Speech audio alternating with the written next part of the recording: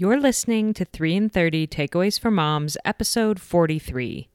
What to do when you realize you can't control your children.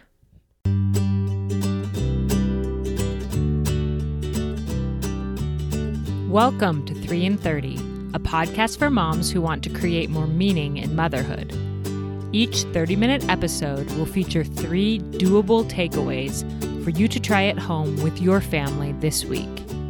I'm your host, Rachel Nielsen. Thank you so much for being here. Before we start this podcast, I just need to make sure that I tell all of you about one of my little-known talents, and that is that I am amazing at counting to 3. I am better than any preschooler, than any toddler. I have this down, and that is because I do it so many times every day. You may recognize the tone of voice that I use when I count to 3. 1, 2, 3. Perhaps some of you moms out there listening also have this talent for counting to 3. I think that you're going to love this podcast today with Marilyn Faulkner. You may remember her from episode 28, How to Raise Confident Children, which has been a wildly popular episode for good reason on the show. If you missed that one, please go back and listen. Marilyn is a mother of 5 remarkable grown adult children and a grandmother to 7 children. And she has so much wit and wisdom, and she's so down to earth and realistic about the ups and downs of motherhood. I know you're going to feel refreshed by this conversation with her, where she teaches us how to move from control parenting to influence parenting. As she points out in the episode, there comes a point when you realize that you can't really control your children. All you can really do is influence them and teach them and guide them. So her 3 takeaways will help us to be better at influence parenting and less reliant on control parenting. So here is my interview with fabulous Marilyn. Marilyn, welcome back to 3 in 30 podcast. Well, thank you. I'm glad to be here. It was so fun to talk to you a couple of months ago about how to raise confident children. And today, I feel like this is really a continuation of that topic about how to move from control parenting to influence parenting. And this is a topic that you suggested, and I love it. When I told you that people often ask me to have a grandma on the show to kind of share her insights looking back on motherhood. And I've been hesitant to do that because I don't want it to just be the same old advice of enjoy every minute or those were the best years of my life type of thing. But I thought of you and I knew that you would have different, unique insights for us. And this is what you suggested. Well, this is a topic that's kind of dear to my heart in a painful way. I think that pretty early on with our children, we can tell who is going to sort of jump in and kind of follow the program that we have in our mind that we're going to do as we raise children. And then we may have a child that just sort of zigs every time everyone else is zagging. Mm-hmm. And in our family, our first child was that child and still is. Our wonderful Kirk, who is just a unique soul. You couldn't find a baby book that fit with him. You couldn't find a child rearing book that fit with him. He just has been his own person on his own path from the very beginning. Mm-hmm. And because of that, I've had to learn some radical lessons quickly about child rearing. And one of them is that you can't really control children. It just seems like you can, because most of them will just go along with you until they can get away from you. Yes. And Kirk taught us fairly early on that we were going to need to learn to do something besides just control a child. And And so that's how I sort of came up with this idea of influence parenting rather than control parenting, because I think in the end it's the most powerful kind of parenting, and it's the kind of parenting you can do all your life with your children. And I think we should start it earlier. So that's why I kind of wanted to talk about it. Yeah, I think that's so great. And I have a really strong-willed firstborn who also taught me that I wasn't going to be able to control everything. And honestly, I'm grateful that he was my firstborn because I learned those lessons early on in my motherhood. I think that if it would have been reversed, my daughter's actually really strong-willed too, but she was a really easy baby. And so I think then if Noah would have come second, I would have been like, what in the world is happening? But since he came first, I lost I knew that control was a delusion, and I was ready to just embrace my kids for who they were and motherhood for what it was. So I'm grateful that I have that spirited one first. Right. And besides that, then from then on, whenever anything goes right, you're just so pleasantly surprised. It's great. You just have no expectations that anything's going to work, and it's really better. I love that. So how do we do this? How do we move from control parenting to influence parenting? What's your first takeaway or lesson for us? My first takeaway is to learn to understand when you're doing one or the other. Learn to understand when you are controlling and when you are influencing. And I'll give you a couple of examples. When a child is really quite small, I have a bunch of little grandchildren now, so I'm back to working with little children. My grandchildren are ages 2 to 7. And when I'm in the playroom with them or we're doing a meal or whatever, I can notice when I'm trying to control the situation.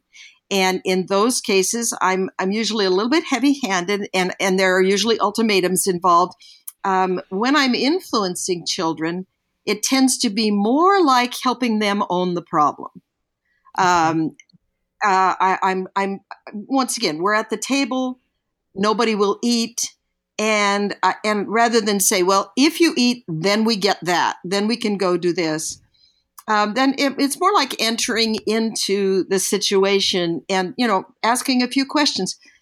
Why is it that, you thought you wanted to eat? You thought you were hungry. What do you think is going on? Why don't you want to eat right now? Is it that we have too much else going on? Would be better if we turned off the TV or, made it easier. In other words, you just sort of enter into the fact that we have this situation going on and it's not me against you. Yeah. Let me just say that there is nothing worse than parents who are negotiating with 3-year-olds all the time. That, we are meant to be the parent. And for the most part, when you have a young child, you really are meant to control the situation.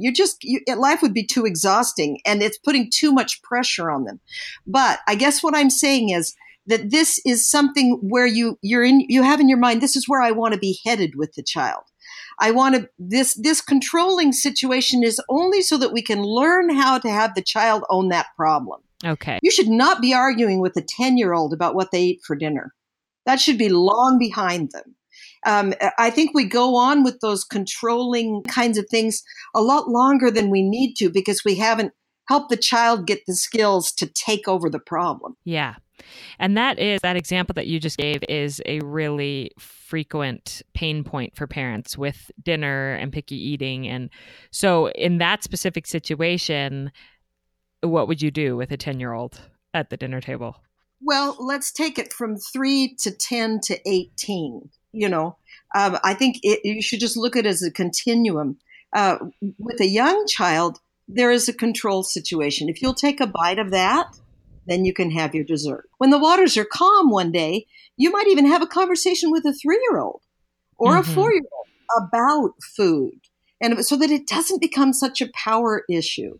And what do you think about that? How would you, in other words, you can set some little guidelines. You can begin to have that child own and enjoy the problem. And when I say enjoy the problem, maybe you can cook something together. In other words, you can take other angles at it to where food becomes not an issue. And in other words, you begin to be able to influence how that child feels about food. I still remember my mother saying, I'm one of 8 children and I had 5 brothers. And in those days, you ironed everything. Mm. And I learned at a pretty young age to use a mangle iron like they use in the cleaners, where you push with your knees and you roll the thing through the big roller. My mother didn't work me real hard. She did most of the work herself, but she taught me some of those things. And the funny thing was, she liked to iron. Mm-hmm. And she liked doing it. And so sometimes when it wasn't chore time, she'd show me her little tricks, how she ironed. And then she showed me how to use the mangle iron. Well, it began to be a thing I liked doing with my mom. As many things as you can take away from being a control issue as to this is a part of life. And I'm going to give you some hints of how I handle this problem, because now this is going to be an issue with you. All of your life, you're going to have to think about how you eat. Mm-hmm. So let's start talking early on about it. In other words, once again, and I'm talking kind of up on an ideal level, but I honestly feel like we should not be having arguments about food by the time kids are 9 or 10. By then, it's really, it's more of a, like, we're all kind of enjoying. There's things we like, there's things we don't like. At 9, I may not be able to handle tomatoes, but I'll eat something else that's nourishing, Yeah. And so I think we get into too many, we make too many things our battles that could be, we could skirt the battle. We could go around it and have influence. In other words, make the thing more fun or make it more interesting or something about it. This actually reminds me a lot of a book called The Soul of Discipline that's by a really famous parenting specialist, Kim Payne. He wrote Simplicity Parenting, and his second book is The Soul of Discipline. And he talks about how there are 3 distinct stages in child development, and that within those stages, we as parents need to take different roles for our kids depending on what stage they're in developmentally. And he has it divided into the 3. They all start with G, so there's this kind of alliteration there, and it's the governor. So when they're babies up until about 7 or so, we serve as their governor, and we have a little bit more control and influence over them, or we have more control over them, I should say. And then middle childhood, 8 to 13 or so, we're the gardener. That sounds fascinating. And we're cultivating and helping them to make good choices and moving more towards the influence.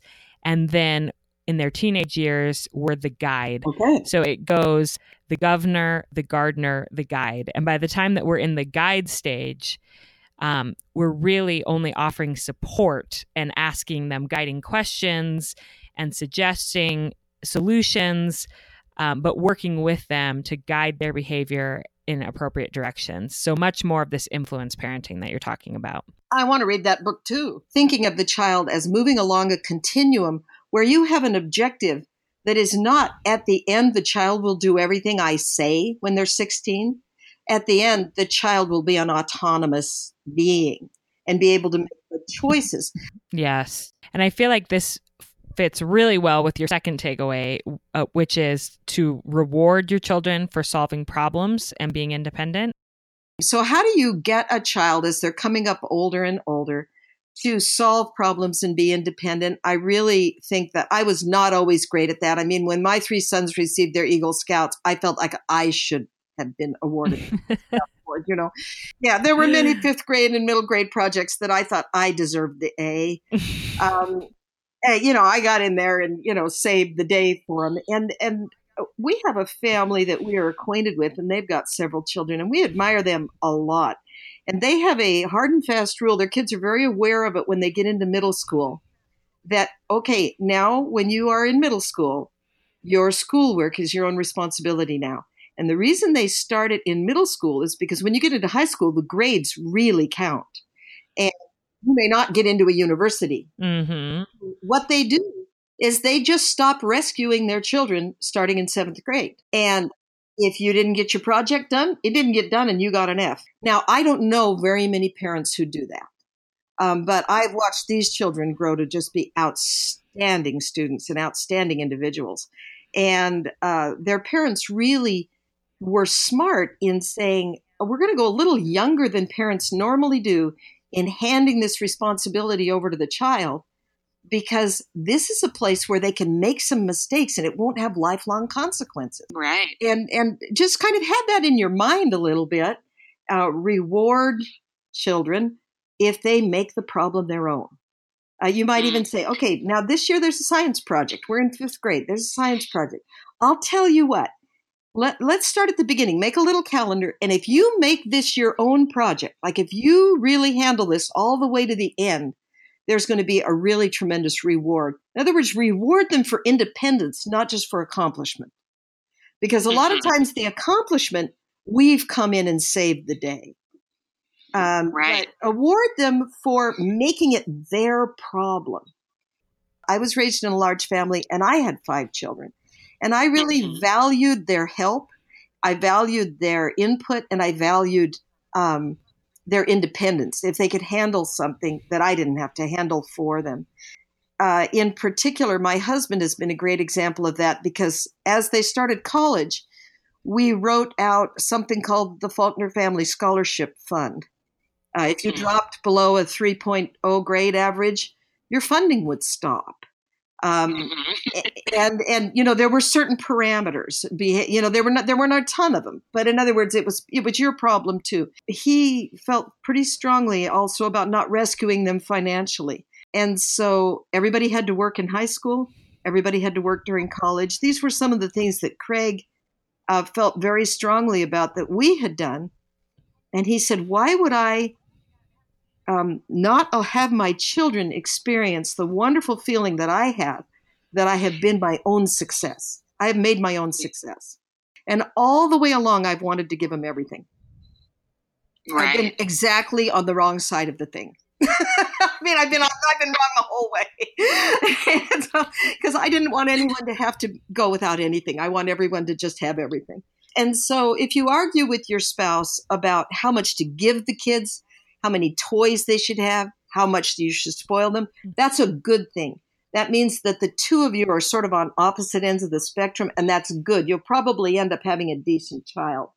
You should be fighting about it a little bit, because if you're both too much one way or the other, they'll get screwed up. But I do think, even early on, having them own and be independent about those kinds of things, it gives them a wonderful feeling of confidence in themselves. Definitely. And I have to say, when you were talking about letting kids face the consequence and not bailing them out, I thought of what is probably the most classic story in our family about that. When I was in middle school, I used to oversleep and miss the bus pretty much every day, which I will say is still a problem for me. Have a really hard time getting out of bed. You don't have to ride the bus anymore. Yes. So my mom tried, all the tactics and threats and all the things, and finally she just said, look, you're in 7th grade and you need to be able to get up and get yourself to the bus. And if you miss the bus, I will not drive you and you will have to figure it out. Oh. And for some kids, they might be like, woohoo, no school. I don't have to go, But for me, who was like an overachiever and a pleaser, that never even crossed my mind. Like, I was going to school. It was just a matter of how I was going to get there. And so, of course, I missed the bus and I called a taxi to take me to school. That's a wonderful story. And whenever I tell people that, I'm like, it's not like I was in New York City. Like, we were in suburban Littleton, Colorado. It's not like you see taxis around. I called a taxi. I remember that I had my Tootsie Roll bank with my babysitting money in it. And my mom just, actually the first time that it happened, I didn't tell my mom because I was afraid she would get mad. So I threw rocks at my little sister's window until she woke up. And then I told her to bring me the phone and my Tootsie Roll bank. And so... And then I called the taxi. The taxi came and got me and pulled up to my house to get me. And my mom, of course, just happened to look out the window at that moment and went and said to Laura, is there something you need to tell me about Rachel? Love it. And so when my mom called the office and said, when she gets there, please have her call me. I just want to know that she made it safe.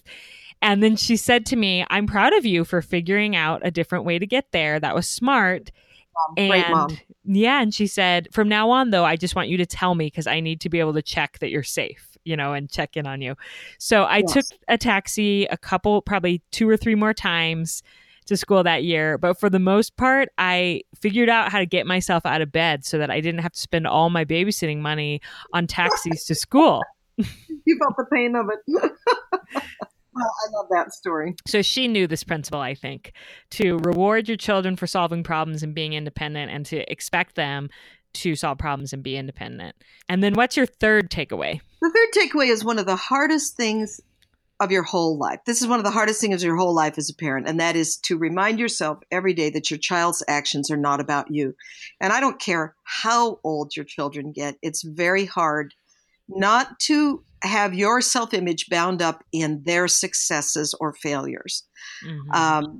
When our son was about 15, our oldest son, he was running around with a crowd that, kind of wore dog collars and strange hair. And I was getting discouraged about his rebellion. And I was sitting sulking in the back of a women's meeting one night, and this older grandmother was sitting next to me. She said, "What's wrong with you?" And I said, "Oh, my 15-year-old's giving," and I started moping.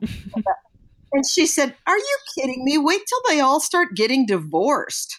And that was the best thing you could have said to me, because she said, "I just went on a 10-hour drive with my son, and he spent the 10-hour drive home explaining to me why all his marriage problems are my fault." And so I thought right that minute, okay, wait a minute. I've got to make a change right now. I cannot be walking around every day thinking that everything this child does is somehow about me. It's not about me. It's about him or her. And so, but I continually have to remind myself of that. One of my children said to me one time, "When are you going to view my life as a path I'm taking and not as a series of disappointments for you?" Yeah. And that was a terrible thing to have someone say to me, because I thought, what a terrible thing to feel that the choices you make, if they're different from what your parent thinks they would make, that you're somehow a disappointment. And that was another big wake-up call for me, and hopefully happened early on enough that I was able to say, you can go around treating children like they disappoint you all the time. That's a terrible message to give. And we give it to little tiny children a lot. Yeah. So if you can get yourself out of the equation, then it's not like you're disappointing me. This is not about me. This is about you. And how are we going to help you be happy? And what happens when you are really just trying to control the child is that it gets harder and harder to control the child as they get older, until the point where you're either physically unable to control them. And at this point, I tell my vegetable abuse story. Yes, tell your vegetable abuse story. I told Rachel that at some point I've got to tell my vegetable abuse story. So many of you listen to Allison on the Allison Show. We were riding along in the car one day in the minivan with all these kids, right? And she was being quite a pill. She's a pretty stubborn little girl, and she gets fairly dramatic. I don't know if it's hard for you to imagine that she has a fairly dramatic personality, even when she was young. She was being really over dramatic about something and causing a problem of some kind. And I got so frustrated. I wanted to get my hand on her somehow, but she was a little too far back for me to reach. And so I began to fish around in the grocery sacks. We'd been to the grocery store, and I pulled out a big bunch of celery, and that extended my reach by a foot. And I just leaned back and popped her on the head with that celery to try to shut her off. And there was kind of a centrifugal force going where it hit her a little harder than I expected. In fact, possibly even a lot harder than I expected. And so she likes to tell people that's why she has some of the problems that she has. But it illustrates to me that if you get to the point where you're fishing in the grocery bag for something to extend your reach to pop a kid with, you may have got off the rails just a little bit about controlling and influencing, because at some point I needed to back up and sort of sharpen the saw and solve that problem a little differently. Yeah. Well, and I just love hearing that. I mean, like for a mom who is in the trenches right now with my little ones, I sometimes lose it. I have to say I've never committed vegetable abuse, but it could be in my future. In fact, it sounds like a pretty good idea to use that celery. Just to make you moms feel better, I also told Rachel about the time that Allison had barricaded herself in the back of the minivan. She didn't want to go to the dentist. She didn't want to get a filling filled. And she was about 10 or 11, and I literally physically couldn't get her out of the back of the minivan. But I had a creative idea, and I reached in my wallet and pulled out $1 and lured her out of the minivan by waving the $1 in front of her face. So I don't really want to come on like the perfect mother here. By the time you've raised 5 children, you've done just about everything that works except hold a gun on them, so. Yes. And as you said in your last episode that you recorded with the show, that you used to say, just write this down for when you're in therapy, and that indeed they have gone to therapy. They have. Nearly all of them have been in therapy. So I'm sorry, life is tough. But yeah. The thing about it not being about you, I think is just so important, especially then as you grow older. I have a wonderful young friend who is a very successful career woman. Her husband works from home, so he can be with the children more. She has 2 beautiful daughters. She is a wonderful person. And I was talking to her recently, and she said, I'm not close to my mother. And I said, why? And she said, because my mother disapproves of me working. Mm. And so even as our children grow older, we continue to try to control them, but we withhold love or money or approval. We use other ways of continuing to try to control their decisions. And I thought, what a shame if at some point you can't say, this child's life is not about me. Yeah. It really isn't. It's about them. And I'm not saying that that's easy to do, but I'm saying you need to really kind of hold that out there as a goal to yourself, to say that you really will have children that embarrass you in public all of your life. And you just got to get over it. Oh, it's so true. We've all been an embarrassment to our parents at times. Oh, and I feel like I said, with having my strong-willed first, I've learned that to some extent, like getting a phone call home on the second day of school about his behavior. And I'm like, come on, kid, like, couldn't you have at least waited a few weeks? But I just had to remind myself, like, it's not a reflection on me. I can't make him and his behavior mean that I'm a bad parent or that I need to be embarrassed, because this is really about helping him and helping him learn and grow. And it's too self-centered if I'm worrying about what other people are thinking of me and my parenting. Yes, and it puts a lot of pressure on that child because it's the wrong motivation for doing right things. Yeah. This control versus influence is not all there is to parenting, but it certainly is a very important part of parenting that nobody talked to me very much about when my children were young. And before I knew it, I needed to know it. Yeah. I needed to know it before I knew it. I learned it when my children got old enough that there was already some harm done. I felt like emotional harm done. And I thought if someone had sort of talked to me about this earlier, I could have been sort of aiming toward it a little better as they moved into their tween and then teenage years. Yeah. Well, thank you for letting us know and giving us that wisdom. I knew you would deliver on the advice that goes beyond just enjoy every single moment. So you were the perfect guest. I got invited to be on a panel of grandmothers. And there were like 8 of them, and they talked about how to be a wonderful grandmother. And these grandmothers were baking with their grandchildren and teaching them to fix the car and paint walls and all of these things and cook. And they were doing grandma camps. And I was just overwhelmed. I'd had all these little grandkids come at once, and I could barely even keep track of their birthdays. And I thought that when you had grandchildren was that you got to take them shopping and go out to lunch. I didn't think, so I couldn't help it when I was actually the last on the panel. And I said, well, I feel I invite my grandchildren over on Friday, and I let them watch me write the check for the cleaning lady.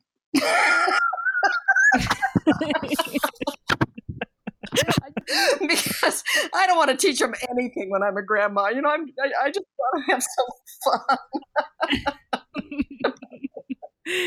Oh, I love that. Well, I know the moms in this community are definitely going to love hearing your down-to-earth realism. And thank you for giving us your time twice. We really, really appreciate it. You've been such a great guest on 3 and 30. Well, it's fun, Rachel, and I appreciate what you're doing. I think it's a great podcast, and 30 minutes is ideal. We can all learn something in 30 minutes that we won't forget. I think that's great. Gosh, I love her. She is so wise and hilarious and relatable and warm. I hope that you got some good laughs like I did in this episode, and also pulled away some great nuggets of wisdom that will bless you in your parenting. As a recap of our 3 takeaways of how to move from control parenting to influence parenting. First, Marilyn talked about simply recognizing when you're doing one or the other. Recognizing when you're just trying to exert control and to instead try to enter into your kid's world a little bit and ask questions, maybe make the situation more fun so that you're influencing rather than controlling. We also talked about that continuum where you are going to have to control them more when they're younger, and then hopefully you're loosening the reins a little bit as they get older and giving them more autonomy. The second takeaway was to reward them for independence and for problem solving. She mentioned, having a school project like a science fair and saying, let's make a little calendar of due dates, and if you can get this done on your own, there will be a reward for you at the end. And then the third takeaway, which is so important, is to remember that your child's actions are not about you. To separate yourself from your child's actions so that you're not feeling embarrassed or feeling like they're a reflection on you, but that you're just more able to influence and love and guide without taking everything so personally. I wanted to remind you that Marilyn is an author. She has written several books, the most recent of which are about the scriptures. She has a book called The User-Friendly Old Testament, another called The User-Friendly Book of Mormon, and she's coming out with the User-Friendly New Testament this fall. You can find the links to those in my show notes or by going to her website, which is MarilynGreenFaulkner.com. And you'll also find there, she does what she calls 5-Minute Fridays, which are 5-minute videos that are scripture chats. And so if you love her and you want more of her, that is a great place to find her. When I emailed Marilyn and asked for a picture of her family that I could use as the feature image for this episode, she sent back a photo and then the most beautiful little message about it. And I asked if I could read it because I feel like the story behind the photo and some context about what's been going on in their family the last few years really makes this episode all the more pertinent. Her husband, Craig, was diagnosed with cancer a couple of years ago. He's in a strong remission now, but he'll have to be taking an oral chemotherapy for the rest of his life. And it's been quite a battle these last few years. So this is what Marilyn said about that photo. She said, "This was taken in Hawaii just a month before Craig was diagnosed with cancer.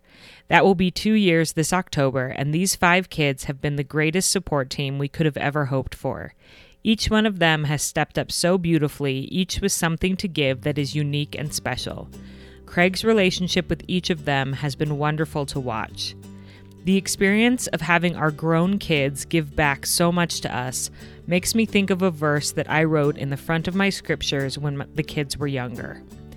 Give, and it shall be given unto you. Good measure, pressed down and shaken together and running over, shall men give into your bosom.